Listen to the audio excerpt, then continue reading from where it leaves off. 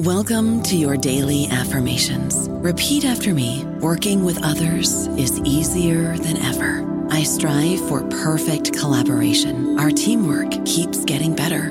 Yeah, affirmations are great, but Monday.com can really get you the teamwork you desire. Work together easily and share files, updates, data, and just about anything you want all in one platform. Affirm yes to start, or tap the banner to go to Monday.com.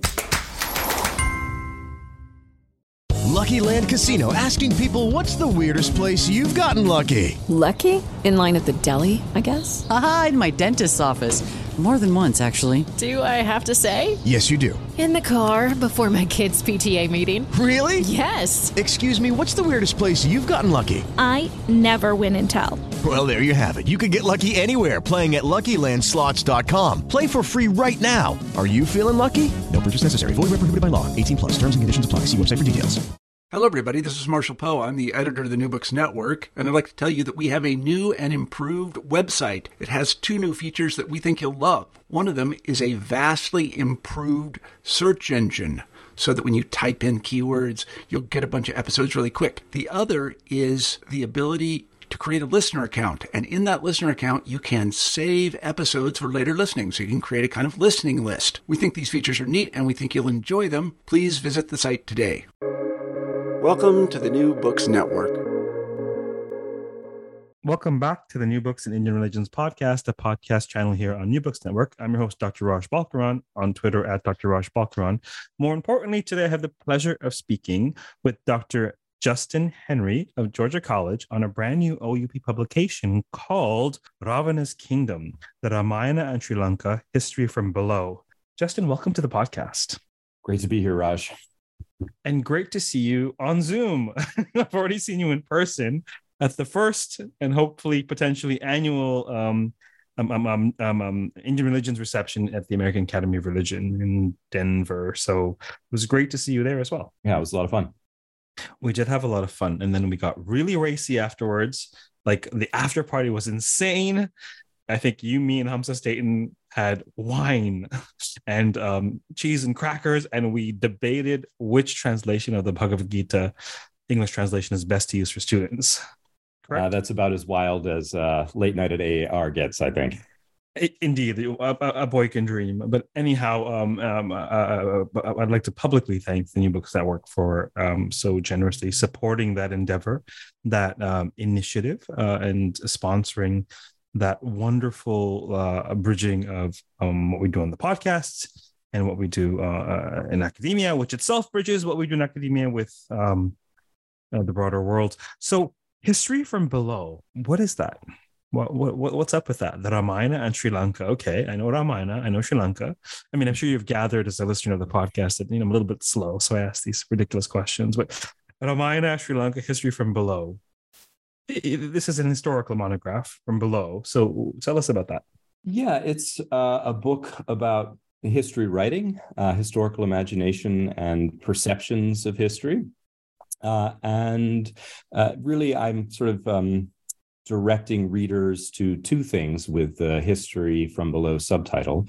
One is counter narratives to this long established tradition of history writing by Buddhist monks in Sri Lanka, the Pali Chronicles, very famously the Dipavamsa and Mahavamsa, some of the earliest historical texts in any language in South Asia. These are chronicles of the acts of the Buddhist kings of Sri Lanka. The Mahavamsa was first written probably in the 5th century, updated periodically since then, actually last in 2010 under the Rajapaksa brothers. And in the first portion of the book, I'm looking at supplementary narratives to these Pali Chronicles, including the later addition in Sinhala historical works of events of the Ramayana and Ravana's reign, Ravana there being treated as a historical king and person. So that's sort of the first portion of the book. And the second portion of the book related to this explores the phenomenon over the past 13 years or so in which Ravana has been elevated to the status of a cultural hero among Sinhala Buddhists. So the relationship between the first portion of the book and the second portion of the book is an exploration of where all of this Ramayana imagery came from in the first place, in order that we could have this sort of revised notion of the origins of the Sinhala people, really treated very, very much in a sort of ethnic sense, using sort of ethnic language, the origins of the Sinhala Jati or Gotra, as it's said. And the new narrative today in 21st century Sri Lanka is that the Sinhala people, in fact, are indigenous to the island of Sri Lanka, that they were originally the Yaksha people, the Yaksha Gotra, of whom Ravana was a historical king. Ravana is regarded as a Yaksha rather than a Rakshasa, somewhat confusingly in Sri Lanka, but that's the way it goes. And so that's the history from below bit.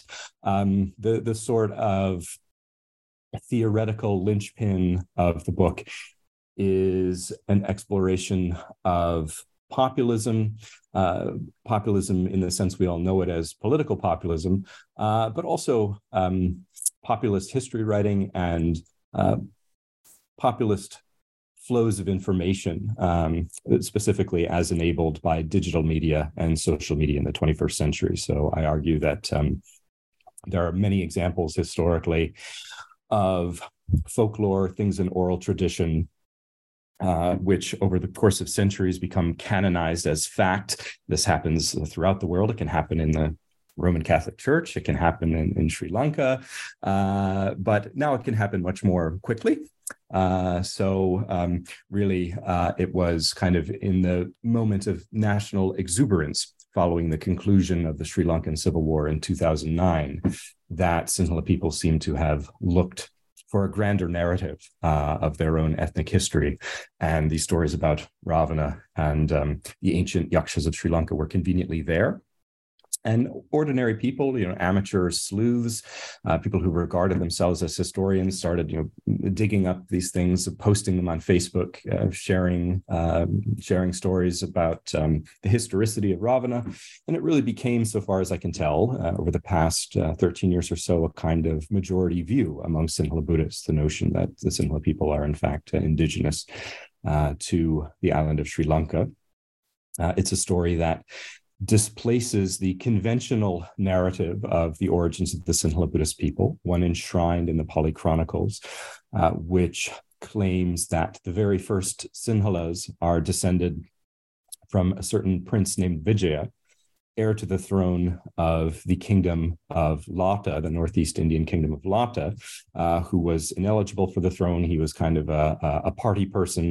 His father, the king, didn't seem as suitable to become suitable to take the throne, and so expelled him along with 700 of his fraternity brothers out into the Bay of Bengal. They touch shore somewhere in northern Sri Lanka at the exact moment of the parinirvana of the Buddha, and from them the Sinhala kings and Sinhala people are descended. So this would be some 2,500 years ago, and the modern Ravana descent narrative displaces the origins of the Sinhala people back some several millennia prior. A number of fascinating themes, lines of thought. We have, the potentially, without putting words in your mouth, the recasting or the texturing of a character, an established character, right? A spin-off series, if you will. Yeah. We have also the connection between the interplay between mythic narratives and historical narratives and their cross pollination. We have the extent to which such narratives are leveraged in the popular imagination for political, perhaps even spiritual or religious purposes. I mean, it really is fascinating. What got you into this line of study? How did you get interested in this? Well, I started off really as a student of Pali Buddhism prior to doing my PhD, I spent 2 years in Sri Lanka studying Sanskrit, Pali, and Sinhala. I wrote my dissertation on Buddhist and Hindu historiography, so Pali and Sinhala chronicles and Tamil Talapuranas or temple histories. And that was really a study of the integration of Hindu Puranic themes into Sinhala chronicles over time, and kind of a look at translation and multilingualism in pre-modern Sri Lanka. But out of this sort of wealth of details, as I would give conference papers and talk to people about this, the one thing that people were truly interested in was this business about the eventual emergence of Ravana in Sinhala historiography. So it was really kind of that, coupled with these references I found really from the 5th century of Buddhist monastic authors telling lay people not to tell stories of Bharata and Ramayana. So really the first one I found is in Buddhaghosa, the famous 5th century Pali commentator, who several times mentions that the stories of Bharata and the Sita Harana, the theft of Sita, are nirattaka katha, pointless stories. And he goes on to call them senseless babble, the kinds of things which good pious lay Buddhists shouldn't be talking about. These are frivolous sorts of things. You should only be telling stories of the guna, the virtues of the Buddha, right? So, Buddhaghosa establishes this, but I find people, Buddhist authors, saying the same thing all the way into the 19th century, the same sort of thing. And what's interesting about it is that it's kind of a tell that although these senior monks didn't want people telling these stories, clearly they were. And I mean, the Ramayana it's a fun story. Everyone likes it, not just Hindus, but you don't have to forbid something. And Muslims. You don't have to forbid something unless people are doing it and want to be doing it. Exactly, right. It's like in Alaska, there's a state law saying that it's illegal to throw a moose out of a moving airplane, right? And why is that? Well, obviously because somebody must have tried it at one point, right? So same thing. We don't have to prohibit stories of the theft of Sita unless people really like telling these stories, and clearly they were. So. Fascinating. What do you see as key core takeaways from the book? Well, I tried to sort of pull back the throttle on too much theory. So I engage a little bit with theory of populism and semiology and Ernesto Laclau. But really, I kind of wanted the story to tell it itself as much as I could. In terms of key takeaways, I think that we are living in an age now where everything is really so public with respect to the volume of information that people share online, that we can kind of see the myth-making process in real time, which I really did, looking at these, Ravana and Yakshagotra interest groups on Facebook as they gained members over the past 10 years and so forth. So, I mean, for people who are ethnographers, formally or informally, we can really see this process of popular tradition going mainstream, oral history becoming canonized, something that has gone on for centuries, millennia, but we can kind of watch it in real time right now. So this is, I think, instructive. I think also, I guess, just a very general comment is, in terms of things to take away, is the fact that there has been this scholarly narrative for many years that the Ramayana, that Sri Lanka was unique insofar as it didn't have any significant native Ramayana tradition. There are even arguments on the part of people like Heinz Beschert and Stephen Collins that the Ramayana is not at all significant in Sinhala Buddhist imagination. And I want to say here that even though it is excluded from the most famous Buddhist historical texts in Sri Lanka, people still really liked it. It still was important. So I kind of did a lot of work to collate references from various places to demonstrate this. And even if it's the Ramayana is not prominent in the best known literature, it was still clearly still very popular among ordinary people. Definitely an important contribution to the field, and really fascinating. I mean, I'm perhaps slightly biased in that I love narrative, and actually have studied the Ramayana. And yet, as a scholar of the Valmiki Ramayana, I mean, I knew next to nothing about what I've learned from reading your book. It's such a rich tradition, and it's such an epic tale, pun intended, that folks love to engage. They love to perhaps assimilate, perhaps appropriate, perhaps recast, and it's just it's a powerful, moving story. And if you want to move people for whatever purposes, why not use the Ramayana? What surprised you about this research? So one point that I make in my book is that the endurance of the Ramayana owes to the fact that it's a fun story to tell. I mean, this is the motivation for the objection on the part of these Buddhist monks who are trying to prohibit it. I mean, it's like too fun, right? And we're supposed to subdue our passions as a good Buddhist. So stories about martial heroism and romance are not the kind of things that we're supposed to be talking about. But everyone, lay Buddhists included, like fun stories, and I think that this. I think that this is really the reason why the Ramayana is it remains so popular throughout South Asia, and the thing that I don't know if it surprised me, but the thing that in retrospect I acknowledge about this research is that it was really fun for me to do.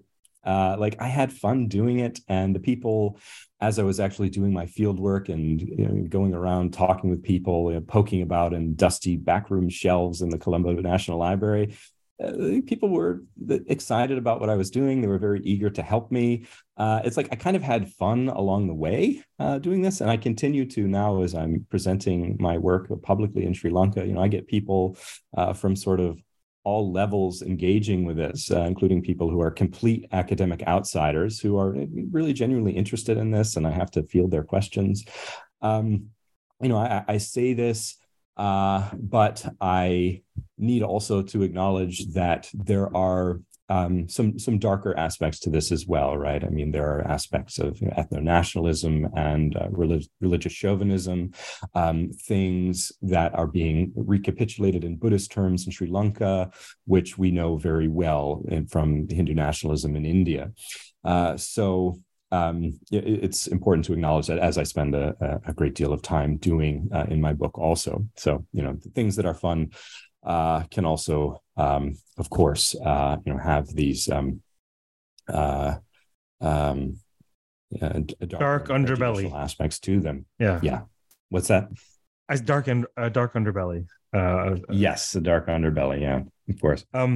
I'm so glad to hear that you had so much fun with your research. I think isn't that perhaps the goal? Find work that's remotely enjoyable, pursue it. Yes. Yes. Which is not to say it's not a work, and I'm sure there was a fair bit of toil to pop this out. I imagine, of course, like with any book. Of course. I typically steer clear of very nerdy questions on this podcast for obvious reasons, but I can't help but ask you. I realize that it's sort of ancillary to your primary research aim, but have you come across scholarship regarding whether or not the Lanka and the Valmiki Ramayana is actually what we think of Sri Lanka today? Have you come across this? So I actually spend a bit of time treating it in chapter 2 of my book, and the answer seems to be not just with respect to Valmiki Ramayana, but pretty much all first millennium Ramayanas in India. The answer seems to be no, that there is not an identity between the Lankapura or Lankapuri of Ravana and the island of Sri Lanka. So, spoiler alert. Yeah,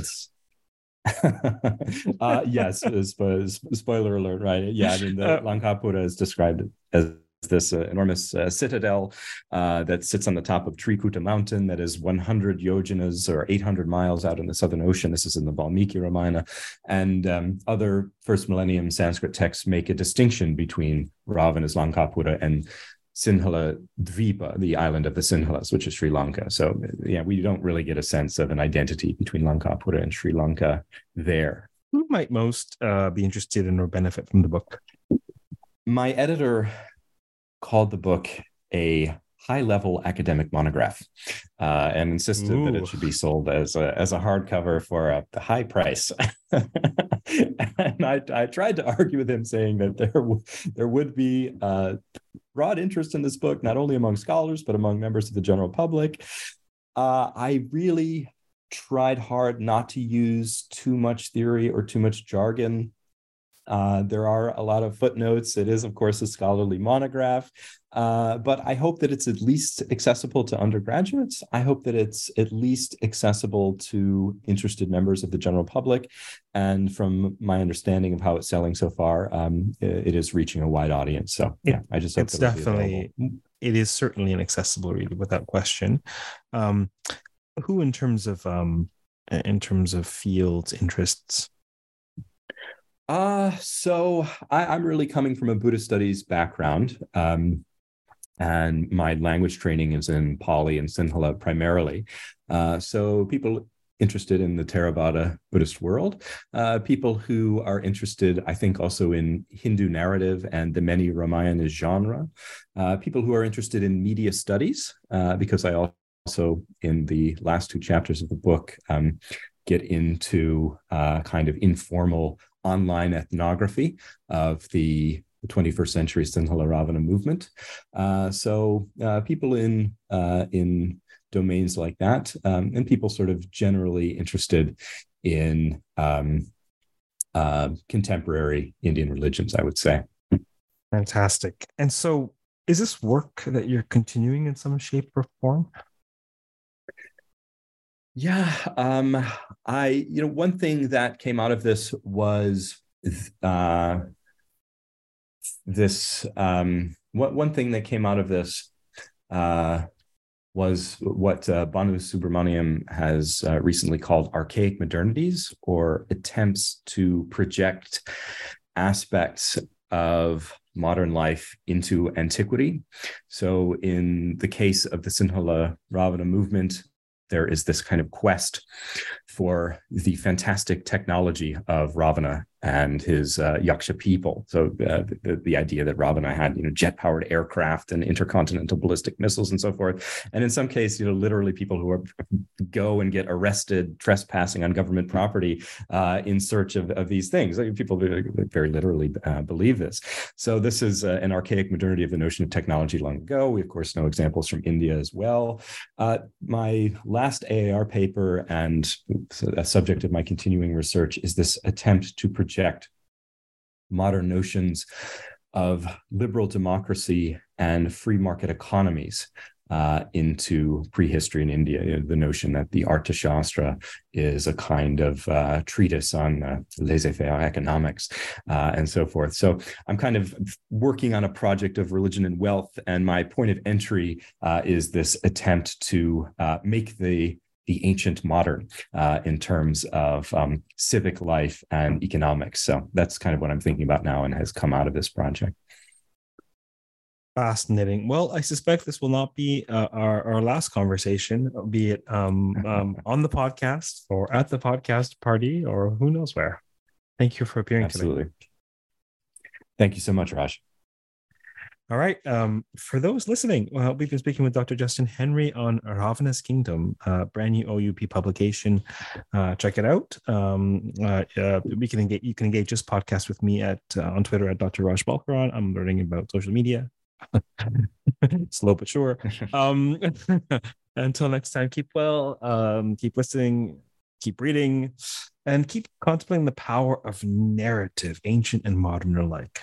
Take care.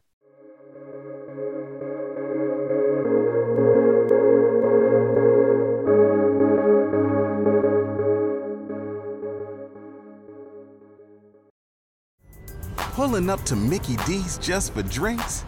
Oh yeah, that's me. Nothing extra, just perfection and a straw. Coming in hot for the coldest cups on the block. Because there are drinks. Then there are drinks from McDonald's.